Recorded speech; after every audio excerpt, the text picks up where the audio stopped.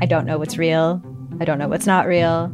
Limited Capacity is a collection of 6 darkly amusing stories about the mysterious ways we interact with the internet and with each other. There's something going on with him. It's like an act. I don't trust him. What? You're staring at me like I should say something, but I don't really know what to do here. That's the whole name of the game. Don't talk about how the town isn't real. You understand? Limited Capacity. Available now on CBC Listen or wherever you get your podcasts. This is a CBC podcast.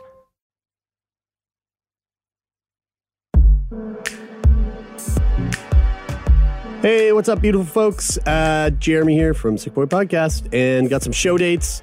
A big one. It's our last show in Toronto for the year 2018. It is coming up November 4th. There are still tickets available to that show. It's going to be at the Entertainment One headquarters in downtown Toronto. So if you want tickets or info on that show, head on over to sickboypodcast.com/shows. And a couple, this is kind of last minute, but we've got a show tomorrow, Tuesday, October 30th, in Vancouver. There's still a couple tickets left. So if you're in the city, we're currently here, go grab your tickets. It's going to be a beautiful show. And then a couple days later, November 1st, I think there are tickets left. I'm not quite sure. Calgary in SAIT, the college. You can head on over to sickboypodcast.com/shows for all the info on those tickets. And actually, you know what? There's another little thing happening in Toronto. November 5th, it's the podcast playlist Hot Docs Podcast Festival. And if you want info on that, you can also head on over to sickboypodcast.com/shows. We'd love to see all of you out to these live shows. They're hella fun, and it's nice to, meet the listeners, put a face to the ears that we're being shot into on a weekly basis. So go get your tickets, come hang out with Brian, Taylor, and myself, and let's have a laugh and a consensual hug, or a high five, or a handshake. Hope you enjoy this week's episode.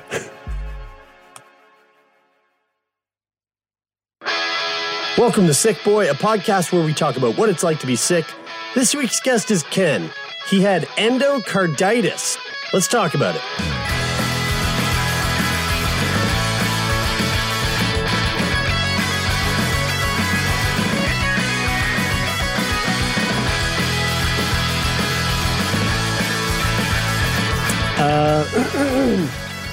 Okay. I feel like this recording is going to feel like we're in the desert because there's no water in sight. And I've got this phlegm thing going on in my throat. You know how, Tay, you always clear your throat 1,000 times a day while we record? We had this conversation the other day, and I told you I think that's psychosomatic. You think it's psychosomatic in me. You. Yeah. In me, there's legitimate something going on where it's phlegm is just coming up into my throat. But it's not in my throat until I force it up into it. Yeah. Does it change your voice? Yeah. Where your voice gets really thin? Oh, no. But you'll hear a grovel. You know what? I'll try not to do it and just leave it. Let it happen. And just let it happen, and it sounds fucking awful. Because that's what happens to me when I do that. I teach yoga. Can you turn that did you just turn that monitor? Now I'm like, hey, Ken, now you're Wilson from Home Improvement. I can see you from the nose up. If you thought about anybody else other than yourself for once in your life, you'd realize that I probably did it to make it so that I could see everybody, but you don't think about anybody else, so. No one can see this. But we are not home. We are in Vancouver. This is the second time we've been in Vancouver this year, and this is the first recording that we're doing since we've been in town. We've got a whole bunch of recordings coming up, and a couple of live shows over the next week, so we're super stoked to be here. But I'm really excited to be sitting here with our first guest, Ken. Thank you, sir. How are you? I'm well now. Yeah. You're here. You're live. It's 2018. Yep. Kind of a funny build lead up to this. We were on. We're recording a big shout out to Chorus Entertainment. They're allowing us to use one of their recording spaces, which is 300% more legit than the recording studios that we usually use. I'd say 3,000%. Yeah, it's quite a bit. It's quite a bit more percentage higher. And so we're way up in this high rise in Vancouver, and we're on the sidewalk outside, and this guy just walks out into traffic, and then he quickly realizes, oh, I shouldn't have walked into traffic. Turns around, I was on the phone, says something, and we're all like, ha ha ha, I almost followed you out into traffic there. And then we get on the elevator in the building, and then separate elevators. We end up getting off at the same time on the same floor, going, "Oh, hey, you're the guy that almost got creamed by that bus. You're the guy from the sidewalk." And then the girl at reception, we're like, "Hey, we're Sick Boy Podcast," and then the guy beside us, that was the guy in the crosswalk, goes, "I'm here to see Sick Boy Podcast." And then we realized it all made sense because he's blind. Ken's blind, so that's why he almost walked into traffic. I shouldn't have made that premature ejaculation joke. No, but Ken's not blind. But Ken, what? Why don't you fill us in on what it is we will be talking about today? What you've been 3 years ago this month, I got a cough. And it lasted 3 months, and one of my coworkers found me on the floor, passed out of my office. And just from coughing so hard? Well, guys don't go to the doctor to get checked out, so I was being a tough guy and just working through what I thought was a cold, and it just kept on getting worse and worse and worse, and I passed out on the floor of my office, still didn't do anything, and she found me in my car one day with the car running, and I was slumped over the steering wheel for about an hour, just passed right out. Jesus, holy shit! Ken. This is like we ramped right up into it. yeah. Well, the one thing I want to take it back. So I guess you're a little bit older than the three of us. A little bit. You're in your 50s? I'm in my 50s, 54. 54. Okay. And it's funny because you're definitely your generation. There was and I guess still is this mentality of suck it up, don't men aren't weak, do not go to the doctor, everything will be fine, I'll just muscle through this. Still prevalent. That's right. In our generation. Even in our generation, still prevalent. I'm subconsciously like that a little bit. Yeah. But I think we are trying to, one of the things we do with this show is we're trying to dispel that and change that. Yeah. But it's definitely rooted and ingrained. I see it in my dad. I see it in my dad's dad. Yeah. But when you even knowing that, when you hear someone say something as fucking crazy as, I passed out of my office and then someone woke me up and then later I went to sitting in the car and went for a couple beers afterwards. Slumped over the steering wheel of the car. That is so bonkers to me. Yeah. It's what's the straw that breaks the camel's back there? That was everybody else being concerned for me and forcing me to go to emergency. Sure. And you're like, I'm not going because I'm weak. I'm going because you guys all want me to go, right? 6-hour wait in emergency. Who wants to do that? Yeah, that's the daunting thing. Amen to that. That's one of those things why I still to this day, when someone's begging me to go to the hospital, I'm like, ugh, I just don't want to go wait. Well, that's the Canadian, that's the drawback. We dive into the pros and cons of healthcare systems and stuff like that. And we've got a big pro in that it's, more or less taken care of by the government. Well, by us paying taxes. But the drawback is it's a huge wait wherever you go. 6 hours isn't too bad though, considering. I think 6 hours is probably pretty average. Pretty average. I think that I kind of think that wait 4 times maybe? are perceived wait times. It's a perception of people that they're really high because they're not always high. It depends on when you go and it depends on the situation. And there's long wait times for specific things. Like if you want to get an MRI done or a CAT scan and it's not a medical emergency, then you can be on really, really, really long wait lists for things like that. Unless you're in the hospital. If you're in there, you get in right away. Oh, right. They wheel you through. Yep. They've got the porters. The point that I just wanted to make was no, United States, we do not want your system. No, not at all. No, I don't think so. And I think the point you were also trying to make, Brian, is that when you have an emergency, wait until about Wednesday around 1 p.m. It's the off hours. It's really not peak times. No one goes to the ER around Wednesday, 1, 2 o'clock. Friday night and Saturday night? Stay the fuck Dude, home. I go, if I need to go to the emergency room, middle of the week at the QE2, at 2 a.m., I was told It's a Mondays beautiful are the thing. worst. Most people will suffer through the weekend. Because it's a Finish off the weekend. beers to play the sports. Right. And then Monday, everybody goes. That's so funny because I was kind of joking, but also I'm sure there are peak times. And That's what there they are told me. absolutely, and the irony of it being an emergency room. It's like, yeah, right. It's an emergency room where you will put it off to go there, and when you get there, you have to wait. Okay, so let's take it back. So you had this cough. And when you say cough, do you mean like you thought it was just like a common cold? It was just a cold. It was just, that's what I thought it was. And I thought maybe it might move to the flu, and it was just coughing. Nothing was coming up. I wasn't doing anything. But then I couldn't eat, and then I couldn't keep anything down. So when I finally went in, they basically said it was my heart.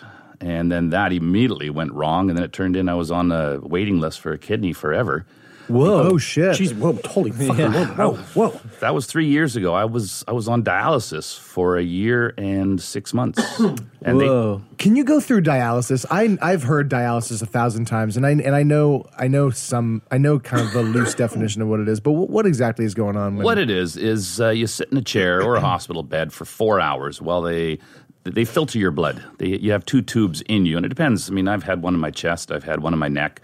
And they take your blood out. They filter it through a little filtering system that gets all the bad stuff out. Gets the water off you, and then they put the good blood back in you. It's a 4-hour process. And they do that because it's done with people who their kidneys aren't working right. That's right, because you usually can't take a pee. You usually can't do really anything. And dialysis doesn't fix you, but it maintains you. Are things like kidney stones like associated with that?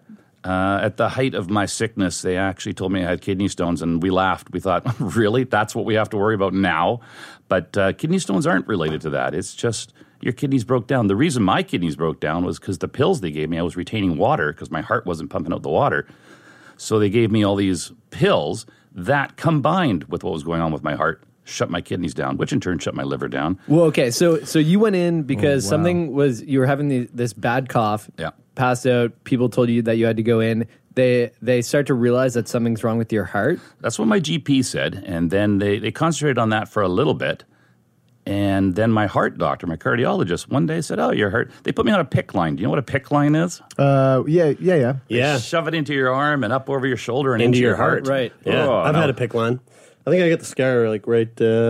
We can compare scars later. Yeah, right there. And tattoos too. Yeah, all right. Yeah, all right. Let's get naked. What you got under there, Ken? Wait. So how quickly after you go into the hospital from that like initial cough episode to them saying, "Oh fuck, your heart is fucked up. Let's put you on a PICC line." That was in. I got sick in October. In December, I was in the hospital. And then I got out in January, and then they put the PICC line on me. That came out in March. What's going through your head, though? Yeah, but wait, hold on. I'm trying to wrap my head around like what the series of yeah, because it's like how do you go from like were they like your kidneys fucked and your heart's fucked? No, it started with the heart, and then they concentrated on that. I was supposed to get a heart operation. I was in the hospital for 7 days. They kept me just lying there, and you really learn patience when you're lying in a hospital bed for 7 days. No doubt. And then they came in, and the guy was blunt. He says, "Listen, we could operate on you and make your heart better. You'll be fantastic for a month, and then you'll die." Whoa. So what did they say was wrong with your heart? Or did they? Congenital heart disease, which turned into, now you've heard, well, you've got a fungus, you've got a virus. I had a vegetation growing on my heart that was eating all my valves. And the first thing I thought was vegetation. Like, what, I got Brussels sprouts? I mean, I could understand a fungus like that. I could understand. And then where do you pick that up? And the only spot I could think of, they kept on asking me if I'd gone to Somalia. And no, but I had gone to Guatemala 3 years in a row in remote villages helping out. I must have stuck my finger in my mouth or my eye or something after touching the dirt. And this thing just worked its way to my heart, planted a little vegetable farm, and started eating away. Is that what the doctors are like? Okay, well that would make sense. Are they going? Well, Yeah. that's they probably... denied the Guatemala thing for the longest time, but that's the only spot I could have picked it up. Because they're saying that it had to you had to have picked it up in a foreign environment. Yeah, and because I was here, the Western medicine is not used to the jungle medicines down in Guatemala. If I would have gone back immediately, they probably would have caught it and been able to stop it. Right, yeah.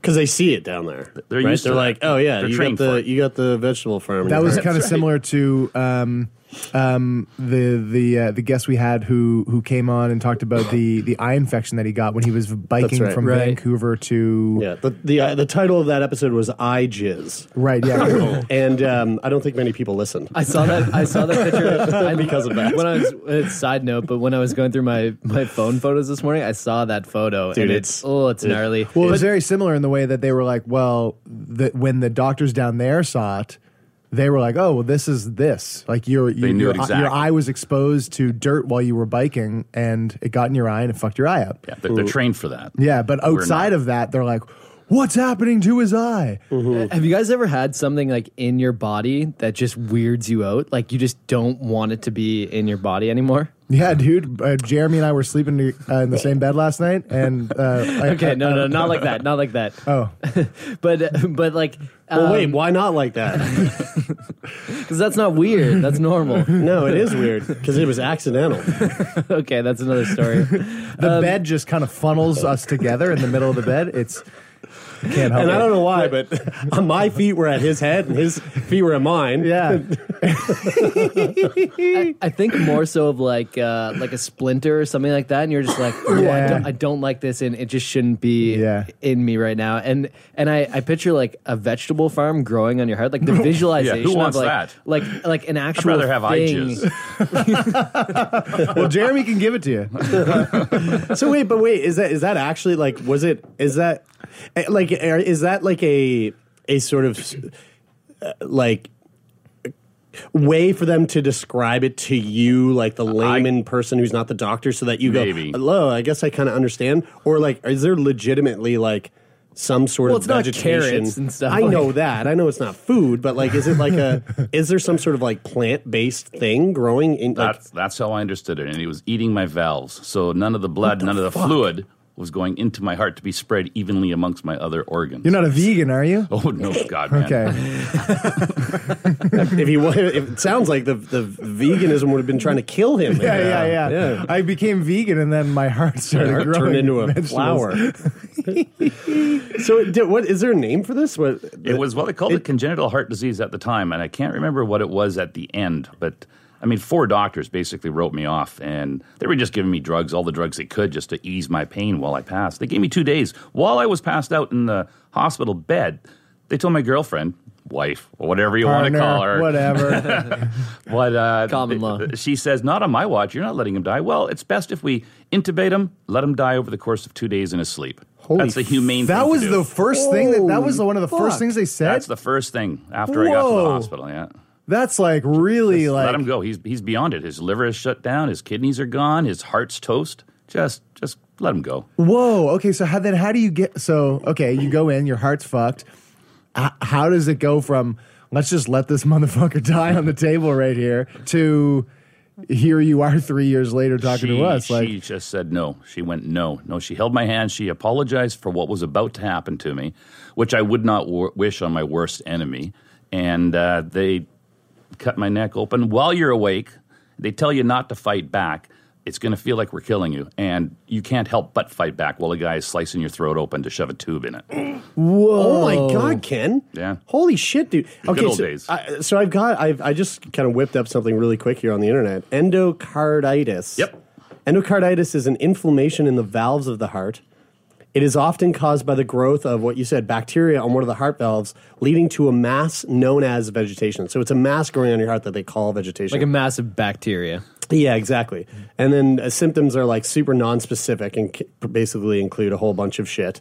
And it people with existing diseases of the heart valves and people who have undergone heart valve replacements are at an increased risk of developing endocarditis. Yeah, I had none of that prior to that. Right, you just so they were thinking you got this and what were they saying you have endocarditis? They kept on bringing up Somalia, but I'd never been there. Right, okay. Man, this is They're like, are you ever a pirate? Have you ever been into piracy in Somalia? So how did you go from the endocarditis and all of that stuff to the kidney dialysis? Like, how did it swap? They couldn't fix my heart without killing me, they said. So they said, well, just go home. And then after they did the dialysis in my neck, I was on dialysis at New Westminster Hospital for about 3 weeks before they let me out. And is that a daily thing? It's every second days. My schedule was Monday, Wednesday, and Friday. It was 6 hours, so an hour to get to where I was going, 4 hours in a chair, an hour to get back. You're off work completely? Oh, yeah. Sometimes you feel great. I think that's what Keith Richards does to make himself live so long. Right. Because sometimes you feel great. Mm-hmm. Other times, just pull the car over about 3 times on your way home and puke your guts out. So wait, that's and like that was that first time when they were like starting to cut your neck open and you're struggling and stuff. That's so that they can do the dialysis through your neck. I fought back with everything I had. There was blood everywhere. The pillow. My mother was there, and she goes, "Can we change this pillow?" When they moved it, it was just it was white. It was red. Like just so much blood pouring out of my neck. And this is to insert the dialysis? So the IV treatment gets right into my blood now. So that's what my girlfriend did to me to make me live. Then they let me go to do dialysis and gave me 5 months to live. The same day I found out I had 5 months to live, my son told me I was going to be a grandfather in 6 months. Oh, shit. Yeah. And that's when I decided, this isn't me. This isn't how my story goes. Yeah.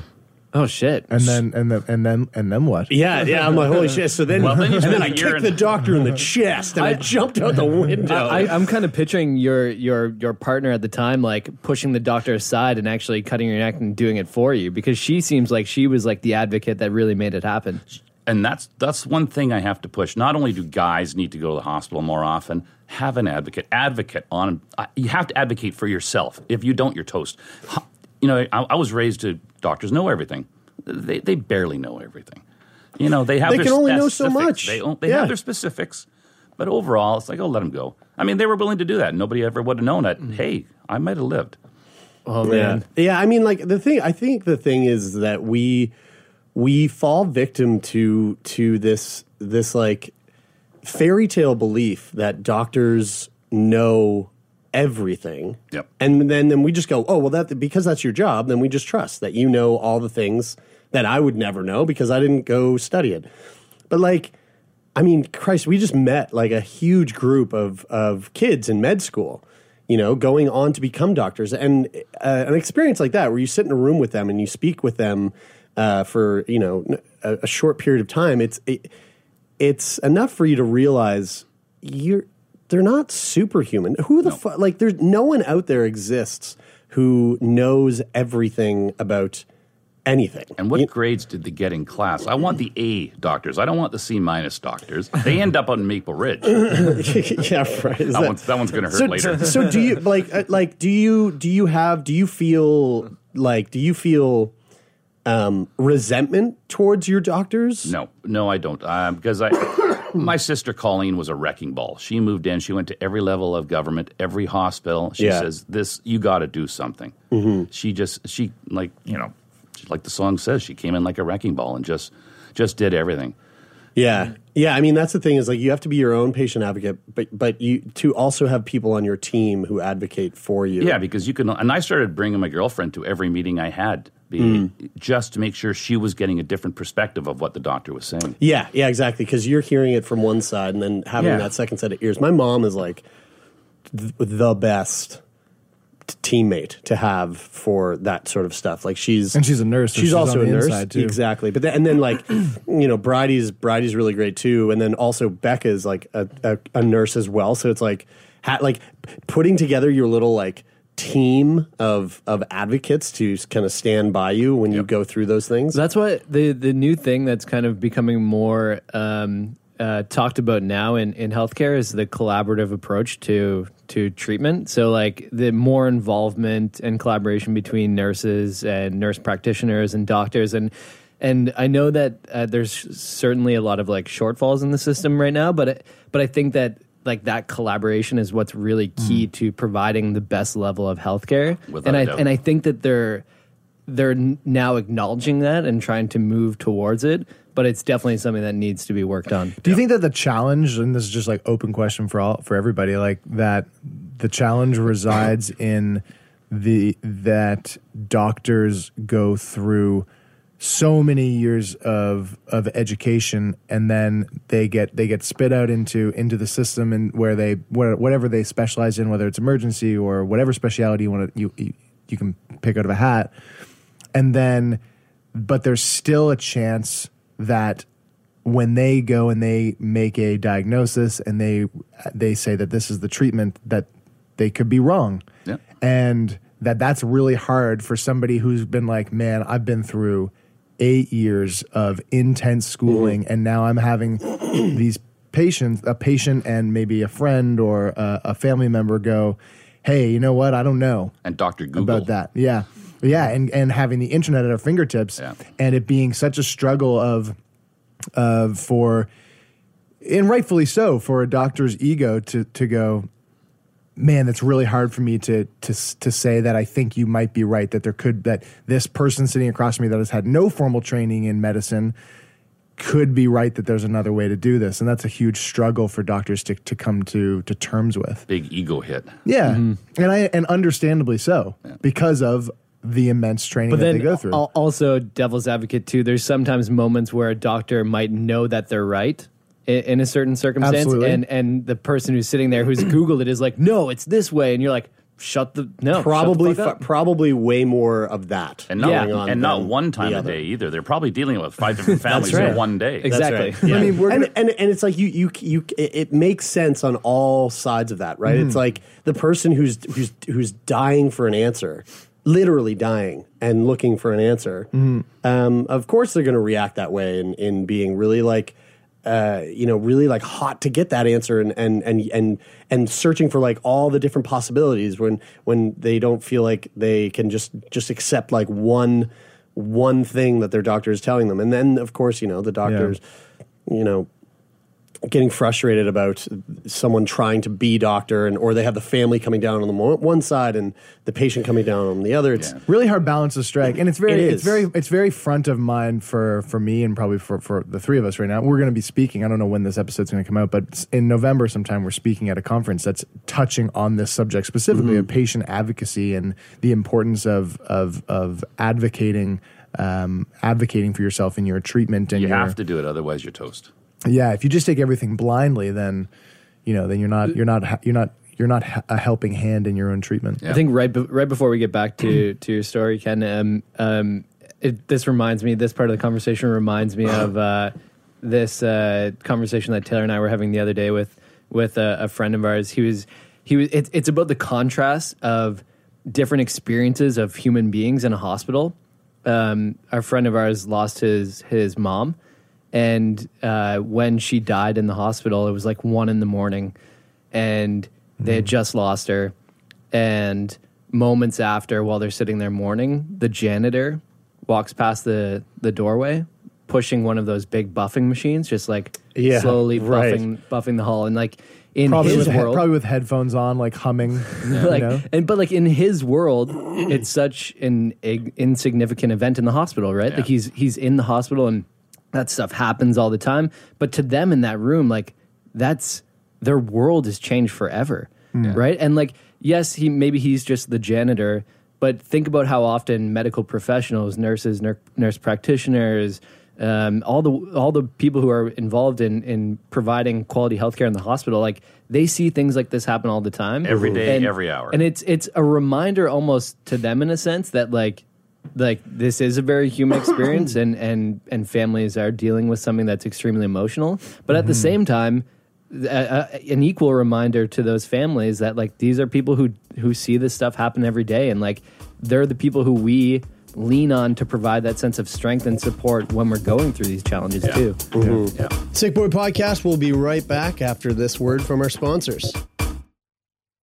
Are vegans actually unhealthy? Does cannabis ruin your sleep? And why are so many men taking testosterone supplements? I'm Mitch. And I'm Greg. And we're the creators of the popular YouTube channel ASAP Science. Every week on our podcast Side Note by ASAP Science, we explain the science behind a controversial subject with recent research, up-to-date studies, and ridiculous stories so you are entertained while, bam, simultaneously learning. We're here to make science make sense. Download Side Note by ASAP Science wherever you get your podcasts. So going back to your story, when you get, so, initially the doctors are going, this guy's going to be dead in 2 days. Just let him die in peace. And then it's 5 months. And now it's 3 years later and you're still here. What are the treatments that the doctors go, oh, okay, well, you said the dialysis. Dialysis, what happened then when they were like, well, okay, we can start doing this to treat I was going to get a new kidney. So I had 5 people, 3 that I knew,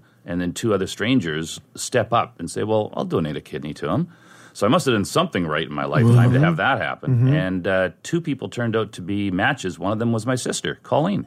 And so it was like, perfect, we're going to do this. She went through all the testing. I went through all the testing. And then something started happening with my heart again. And the kidney people didn't think I was ready, even though I got the okay from my heart doctor. He says, your heart has healed itself. And I remember asking, well, like vegetation gone? Can't do that. Well, they think the PICC line got rid of my vegetation, and the valves just closed up by themselves.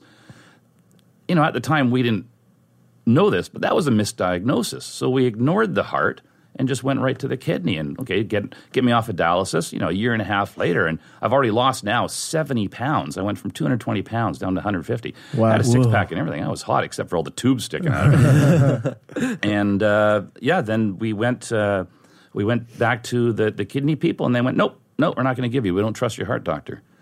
And they were right. If they would have given me that kidney, I would have died anyway, and then my sister would have been left with only 1 kidney. So the heart doctor thought that your heart was better, but it wasn't. Nope. And then you went to the kidney people. The kidney people said, I don't know about that. They were right. Your heart was still getting fucked up by the vegetation. Yeah, and that's when I had to get out of the hospital that was where I live and come out to Vancouver in St. Paul's. And those guys were amazing. They did everything. Angiograms. You ever had an angiogram? No. You ever see war movies when a guy gets shot right in the leg and they're trying to find that vein? Yeah, like that. Yeah. Wait, whoa. Yeah, what's an angiogram? What is it? They go through your leg with and dye and a camera up through that vein and up into your heart. I've heard of that. It doesn't hurt, but you can feel it moving around in there. Oh, man, my inner thigh is such a sensitive area. That's the same thing as hurting. Everybody's cringing because every guy knows how that's going to feel. My leg just fucking went to sleep. I'm not even kidding. My leg just went to sleep. That was the one thing I was worried about the most. Yeah, no shit. But that and then a couple of colonoscopies. You haven't lived until you had a couple of those. How were the farts after? Oh, that was incredible. The little Chinese lady beside me was outgunning everybody. Unbelievable. I've had a colonic. They're pretty great, actually. A colonic is way different than a colonoscopy. A colonic is a voluntary, therapeutic version of a colonoscopy. A colonic is like, all right, we're going to take this little tube, and we're just going to very calmly just slip this tube up in just a couple inches up in here, and then put a little bit of just warm liquid. How's that feel? Oh yeah, it feels okay. I think. It feels a little foreign. Colonoscopy is like, all right, we're gonna take this this giant fucking camera, right? The old VHS ones from the 80s. Yeah, that's right. Shove it sideways right up your ass. Yeah, that's right. Yes, CBC cameraman's coming in right now, and what was his name? Ken, the cameraman. Steve, the cameraman, and just shove that thing from your asshole basically to your throat. And you're half awake. But they give you fentanyl to ease the pain. That's right. Ease the pain and also kind of like loosen you up and calm you down. Apparently my colon was very clean. The hardest thing about the colonoscopy is all that shit you got to take beforehand, the night before. All the powdered milk, and you got to drink this pint of crap. And then if you drink a pint of crap? What's the point of that? Even when they say, take the flavored kind now it just tastes like orange flavored shit. And you have to drink this, and then if you leave within 10 feet of a bathroom, you're forget it. You're shitting your pants. Yeah, right. I think I shit out a piece of Lego I ate when I was 3 years old. Oh my God. Everything came out. Something just stuck to the wall of your colon. Was your butthole just raw? Like, were you wiping after a while, it's just like pissing from your asshole. Yeah. There's not even color anymore. Yeah. Dude, do you guys not learn anything? You got to use wet wipes. Well, actually, I've done this before, not with the thing, but I've done it with salt water. I've done like a salt water. I've done it a few times. Right. We do a salt water thing. You drink. I think it's a little different. You drink the same kind of premise is that you just shit over and over again until you're basically shitting clear liquid out of your ass. Taylor was in a cult that it was a really weird I went through the whole. I went through Davidian? every. What was the? I think it was Nexium. Nexium was the thing, and then right up to the very end, I did the whole thing. I had sex with the dude, and then come on, and then that's really horrible. Right up to the very end, and they were like, "Here, drink this Kool-Aid," and I was like, "You know what? Really not into fruit punch." And that was it, and I didn't do it. And they're like, "Wait, we're done with the salt water? I'm not fucking out of here." Yeah. They're like, also metaphorically, you've been drinking the Kool-Aid the entire time. Yeah, metaphorically, that's right. But literally, I would not. So they figure out, okay, kidneys aren't the issue here. It is the heart. Back to the heart after a year and a half on dialysis. And just to and apologies to the listeners, but there's so much here that I'm and going back and forth. They were like, yep, you got the heart vegetation, like the endocarditis or however the fuck you pronounce that. And then they're like, all right, we're gonna give you the PICC line, and that's gonna like fight that off. That's gonna fix it. And then they go, oh, we got it. We actually fixed it. Your heart's like doing much better. But wait, your kidney's fucky. So we're gonna send you over here. They're gonna look at your kidney. Kidney people are like, your kidney's not that bad. I think your heart's still fucked. And then you're like, oh fuck. And you go back, and the heart people are like, we're gonna send you to Vancouver. You come to Vancouver. Yeah. Do they figure out that your heart is still fucked? Yep. They found out that it was horrible. After all the tests and everything, they had the x-rays, they had the angiogram, they mapped my whole heart. And it was the heart itself. If the heart is the engine was fine, just running fine. But all the tubes going into it were eaten apart. The surgeon afterwards told me it was like those trees that get eaten by caterpillars. Yeah, right. That's what my valves looked like. That's why none of the fluid was going. They're just blowing everywhere. I had this huge descended stomach from all the fluid not going where it was supposed to, but just building up in front of me. Is the reason that you were passing out because you had low blood pressure because of probably the holes in your heart? You know what? We never did find out about that after. Yeah, I wonder. Yeah, and I wonder. I'm asking. I just actually for the first time in a really long time, I was actually scared that I had a health issue the other day, and it was because I went to Brian and I sat down at one of these kiosks at like a Sobeys or whatever with the pharmacy grocery section. store. Yeah, I love that word, kiosk. At the kiosk, and it takes your blood pressure and tells you your BMI and your weight and all that stuff. And I went through, and Brian and I did it, and it told me that my blood pressure was at risk. And then a couple days later, I was telling that to somebody, and I was trying to recollect what the number was that it told me was like the big number. Right. And I was like, man, I think it was 180. And our friend who we were sitting with, who's a dietitian, was like, that is so high that you might die right now, like at this table. And I was like, I'm pretty sure that was the number. And then I told my mom that a couple days later, and she was like, Taylor, that is so serious. You need to go. And I was like, fuck. Do I have crazy high blood pressure and I'm like at risk of dying right now? So I went back to the store. I did the test 5 times. And I just had like basically regular blood pressure. But I was sitting there thinking like, holy fuck, like, do I have high blood pressure? Do I have to go on medication? Do I have to go see the doctor? Do they have to prescribe me stuff? Like, what the fuck is going on? And for the first time in a really long time, I was actually worried that I had a health concern, which I've always kind of gone through, especially this experience that we have talking with all these people that are sick going, I'm not somebody who gets sick.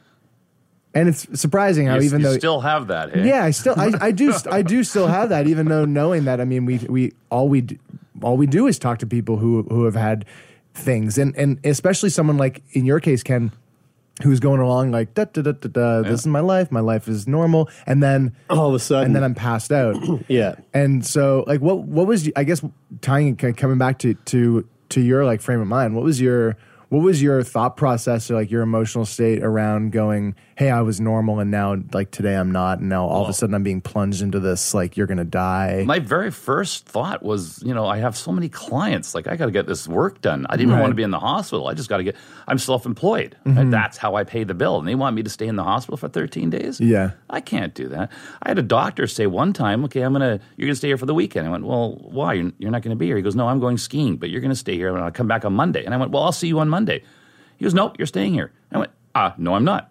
And I just left. Mm-hmm. I'm not staying for the weekend. And he was pissed at me. Was there a point where you started to think like this is thinking of it that way is sort of irrational in the way of going, my life is at risk?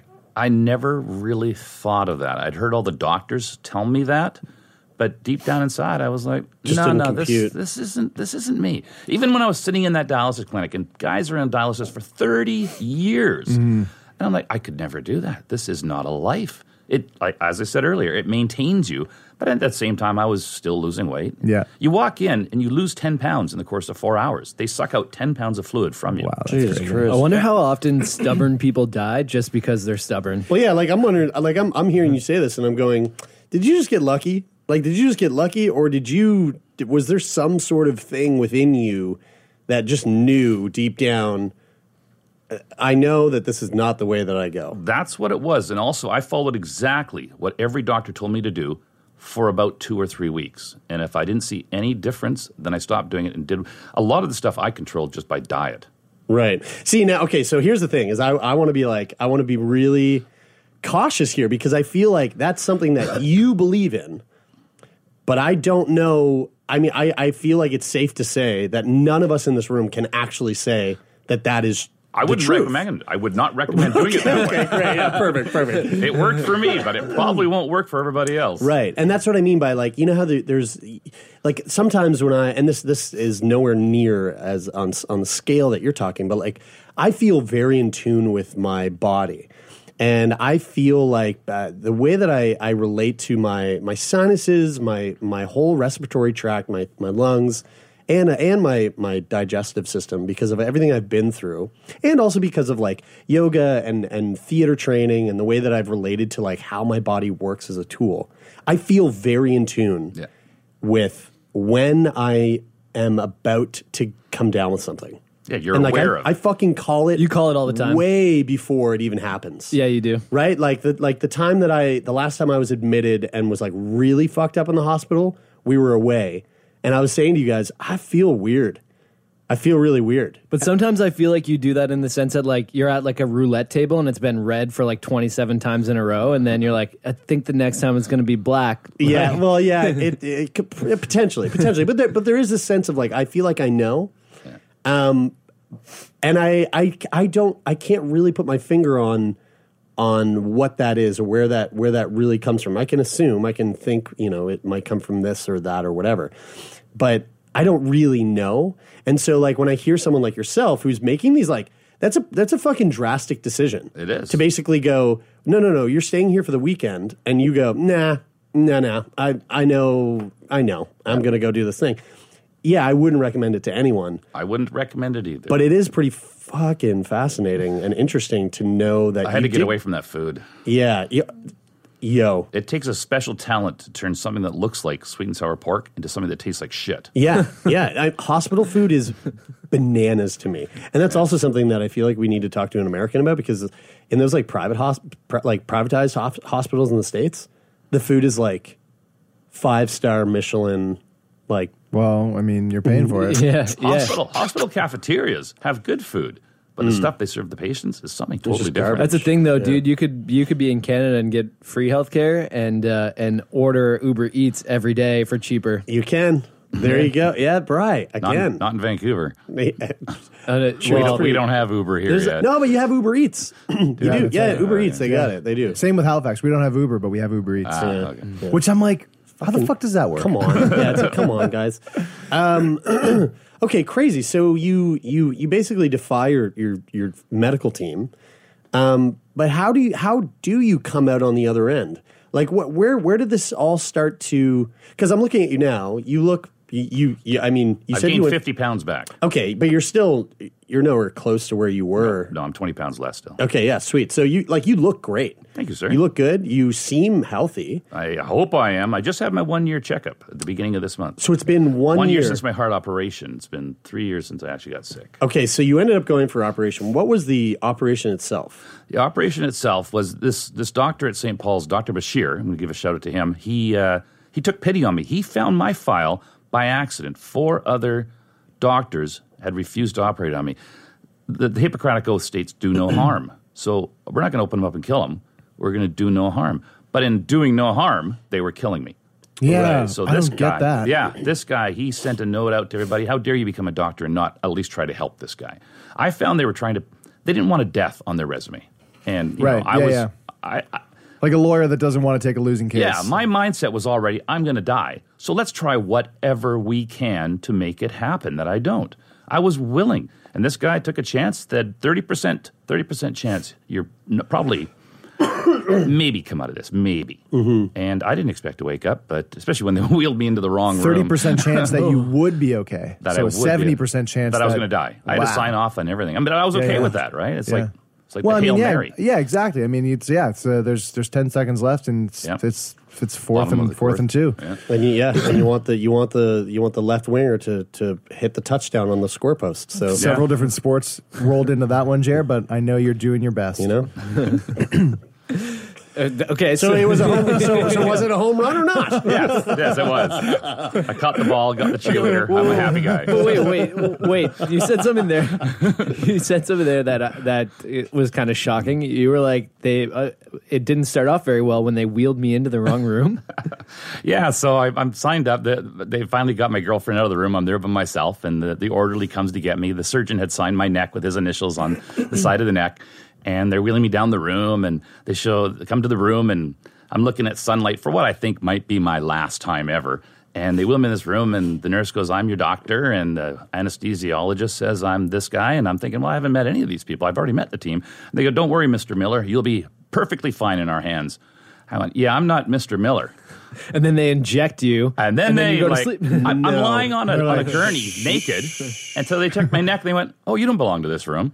So cover me back up out in the hallway, and I went, you know what? Only me. But the whole thing was just a travesty. The whole thing was mistakes after mistakes. Do you know what Mr. Miller was in to I get? don't know. I think it was for an leg amputation. I'm not sure. Oh, man, that'd be so fucked up if they took your leg. He was actually the first penis transplant. Yeah, and it was a double penis transplant to replace his nipples. So he was the first person to get dick nipples in Canada. You just wake up with dick nipples? Yeah, and you're like, but my heart still feels damaged. And they're like, that would be the opposite way when you're cold. Holy shit! Like, what? How does this happen? How does this It became a running joke. We used to make a joke before we went to the hospital, or doctors or whatever.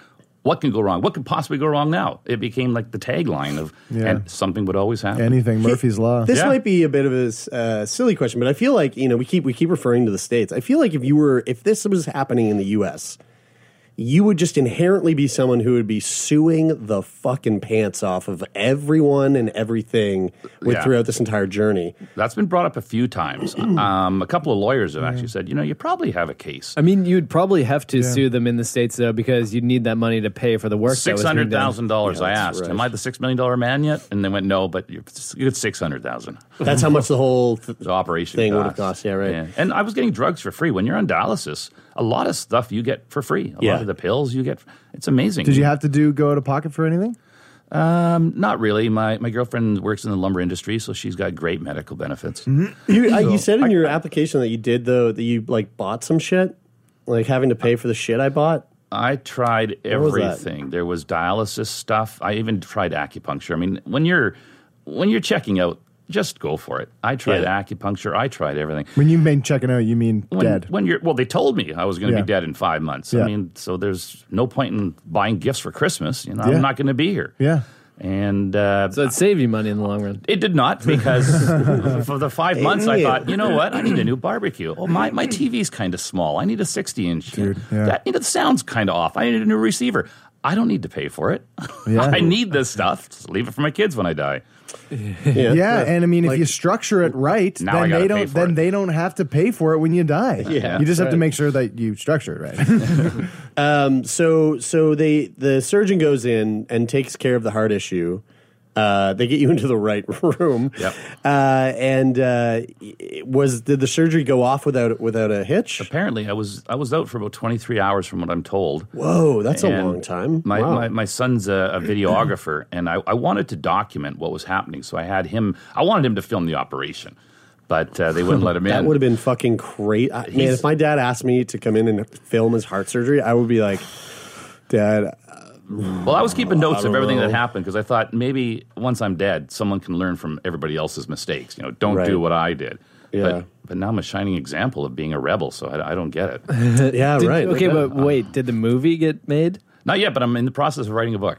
Oh, really? Sweet. Yeah. And how far along that process are you? Well, I looked up how many words a normal book have. It's between 60 and 100,000 words. Oh, I'm at about 35,000. I was like 60. Yeah, 60 words. That's a lot of words. Yeah, that's a lot of words. Oh, 60,000. It could be a novella. Yeah, there you go. That's what I'm thinking, because I don't want to write it now. What's the ultimate premise behind the book? Keep a good sense of humor, positive attitude, and be your own advocate. Yeah, we don't subscribe to that. Fake news. Yeah.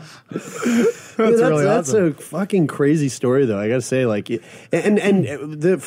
from passed out on the office floor to a year ago. How long was that? 2 years. 2 years, 2 years of absolute, just absolute insanity. Yeah. How did it take a toll on you? Like, how have you changed from that? How did it take a toll on you mentally or physically? Mentally, my priorities have shifted. What used to be important is not that important. Now I watch other people get all upset about the smallest of things. I just think... Like when they don't give you rice in your red curry that you ordered from Uber Eats? Why are you looking at him? No. He's looking at us because it was him. Jer had a little bit of a tantrum last night. Yeah, I had a little bit of a temper tantrum. I'm the only one out of the three of us who doesn't freak out about food things, so... We've all got our things. In the big scheme of things, first world problems, right? That's right. Absolutely. Very much so.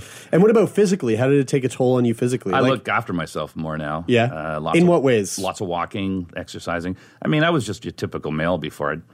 I exercised a bit, maybe some golfing. That was about it. My whole focus was on work. Now work is still important. I got to please my clients, make sure they're happy. But in the big scheme of things, life and family is important. Yeah, absolutely. When you talk about like the typical male thing before, one of the other things that we find that usually comes up with men, and we touched on this a little bit at the beginning, but is that idea of like vulnerability, and I'm curious to know if you've kind of come in touch with that side of who you are a little bit more, and have been a little bit more open about that. Yeah, I am. I was very much a solo guy, very independent. I'm not so much anymore. I do reach out for help now. A lot of people banded together. I mean, I had people praying for me, and I'm not a big prayer kind of guy, but I know a lot of people prayed for me from here all the way down to Guatemala. So that must have done something. Some good vibes were out there floating around somewhere. Mm-hmm. Yeah.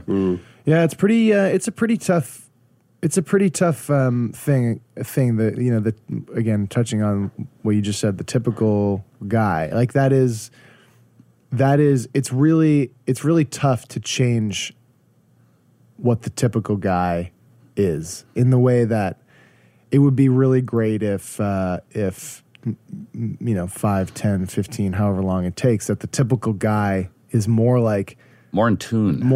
The guy who is fine with talking about the fact that he's got something going on. And I know, and I'm speaking from that in the place that I'm going, I know personally that that's really hard, because subconsciously I find myself being that current typical guy going, yeah, I don't need to go to the doctor. Okay, I don't have a doctor. I feel fine, so I think I'm fine. I think I know my body's working, and whatever. Oh, there's this little issue. No, I don't need to, whatever. I don't need to really talk about it too much. And that happens to me too. And we're in this. We do this, and I still feel that way. So it's a hard ship to turn around. But yeah, so you should be on the front line of leading that charge. Yeah, but also, Taylor, it's like, think about where you would be if we hadn't been doing this. Right. Oh, absolutely. Absolutely. It started to change that, and I'm saying that from it's quite a minor thing. The biggest thing in my personal life is that I need a fucking family doctor, but that's a healthcare system woe, not necessarily my. That is a big woe right now. There's a lack of doctors that I'm trying to lead the charge of getting these doctors in. Mm-hmm. I mean, I've talked to the Division of Family Practices, I've talked to the College of Physicians, and it's the public that says we need doctors, but the public's not doing that right. Ken, I got a question that we tend to ask a lot of our guests. What would you say is the biggest thing that your experience with all of this? What would you say is the biggest thing that it's taken away from you? Taken away from me? It's taken away my. What is it taken away from me? I don't know. My my time that I spend away from the home, I guess. That's what it's taken away from me. I spend a lot more time at home now. Okay, all right. I'm not antisocial by far, but it's just I enjoy the house more. I enjoy just relaxing. And what would you say is the biggest thing that it's given you? Insight into how many people that you think don't make mistakes can make mistakes. Yeah, that's like, I mean, that's come up a couple times in this conversation. And I do really think it's so vitally important that people realize that the advocacy thing has been a huge through line. And just realize that doctors are people and people make mistakes. And you should never put all of your trust and all of your weight and all of your, all of your chips into that one person's hands, because they're not superhuman. And that's not a knock on doctors. That's going, hey, that's recognizing that they're fucking human. Yeah, and being helpful for them. I took my GP out for a beer after I thought I was going to be a lot better. I took him out for a beer, and I said, you're the first one to call the heart. Then it went on to kidneys, then it went to liver. Yeah. I said, you were the first one. And I said, what made you think that? I walked in with a cough, and he said, experience. You can look up Google, you can do machines. He said, but when you walked in, you could just see the color of your skin, the way your eyes were dilated, and the cough. That had to do with your heart, endocarditis. And he was right. And a year and a half later, did everybody go, oh, maybe he was right. I think the one thing I would challenge, and I don't know if you meant it this way, Jared, but like when you say like never put all of your trust into one person, it's like I feel like more of an optimistic way, like put all of your trust into a person. Like you can put all of your trust into a doctor, but just know with that caveat that they could make mistakes, and that's a reality of life. Do your homework. It's like when you trust, because when you trust someone, don't trust blindly. I'm saying trust them, but don't expect them to be the only answer, and don't expect your trust to be the thing that should get you to the other side, because people make mistakes. It's not like a don't trust your doctors. Fuck, trust your doctors. They're the ones who know what they're talking about, but also understand that they're human. I think that clarifies it. So speaking to that, my heart doctor said, well, you're better. Go away. We'll see you in a year. I would have been dead in a year if I had listened to him. Yeah. If I had put a total trust into him, I'd be dead. Yeah. Man, what a wild story. Yeah. Ken, you kicked it off. You kicked it off well for our very first recording while we've been here in Vancouver. Is this still the Q4 tour? Yeah, this is. Well, technically it is. And I'm Q4. the bridesmaid. I'm only here because you guys had a cancellation. Yeah, that's right. Yeah, we had like last minute cancellation, and we were able to squeeze you in. I'm so glad we did. Well, thank you so much for taking the time to come out from Maple Ridge and come hang out with us. Not a problem. Thank you, and keep up the good work. Yeah, thank you. The public needs to know, and the public needs to rally behind advocating. Yeah, no doubt. Yeah, I totally agree. Great topic to hit on today. I loved it. And thank you all so much for tuning in. We really hope you enjoyed it. We'll be back next week with another episode from this little Q4 tour out in Vancouver. And in the meantime, we say it every week, and we mean it every week. Go on over to Apple Podcasts and leave a rating and a review. It's just one of those things that helps us stay on the Apple iTunes charts, Apple Podcast charts, and it's like kind of like the Billboard charts of podcasting. It's a great place for people to discover conversations just like this one. So I've actually heard from a lot of people who've said they've found the podcast by going to Apple Podcasts and being like, I just found out that I got diagnosed with like Huntington's disease, and I don't know what to do. And like they type in disease or like certain keywords, and then our show pops up. And it's everybody who leaves reviews and all that shit that allows that to be the thing that they get to. Especially if you like SEO, like search engine optimize your reviews for us. So like if you could say like great work on the disease illness show. Lost me. Thanks for the sickness talk. Yeah. But if you want to support us in other ways, like financially, you can also do that as well. Yeah, you can go to patreon.com/sickboy, and like, we love everyone who listens to the show. Everyone. We love. Yeah, like deeply. There's just this little cutoff where there's like I don't want to say elite. Do I want to use the word elite? I don't know. No, I don't think you do at all. Or supreme, superior, or something supreme. Yeah, no. There's some type of word that might go to some. I mean, if you do donate to us, then maybe you're in that category. No. We love everyone equally, right? But I mean, like, But then there's that one group. Upper echelon, if you will. Whoa, guys, right. No. I know. I mean, there's just a little line. No, we it's love like all of you. like everybody, there's people above the line and there's people below the line. But everyone's equal. Just some people are above and some people are below. Who's above? Who's above the line? This sounds like what racists say to like people who donate? Justify their racism. You guys sound horrible right now. Go to patreon.com/sickboy if you want to be above the line. Oh, God, you fuckers. If you want to support. But we love each and every one of you. Even the people who can't afford to give us $1 a month. Although you're below the line, we still love you. Go on. Speaking of other people who support us, big thanks to Larry Gifford for providing this space for us that we're recording in today. Chorus Entertainment. Chorus Entertainment. You might remember Larry. Larry was on the podcast. He talked about his Parkinson's in this very studio with us. And Larry actually has his own podcast, and it's called When Life Gives You Parkinson's.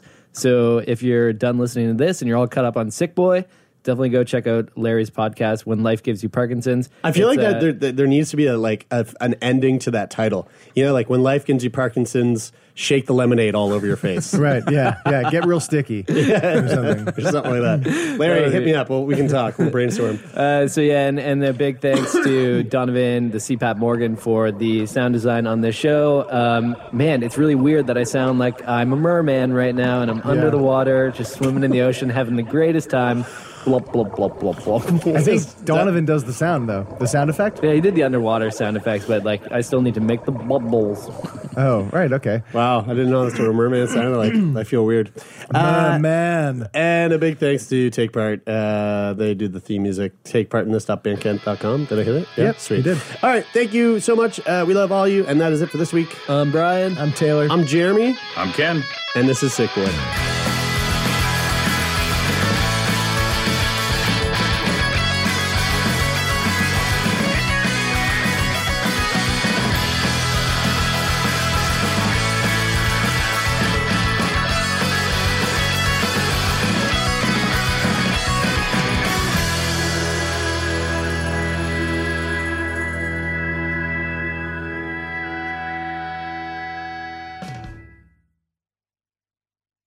For more CBC podcasts, go to cbc.ca/podcasts.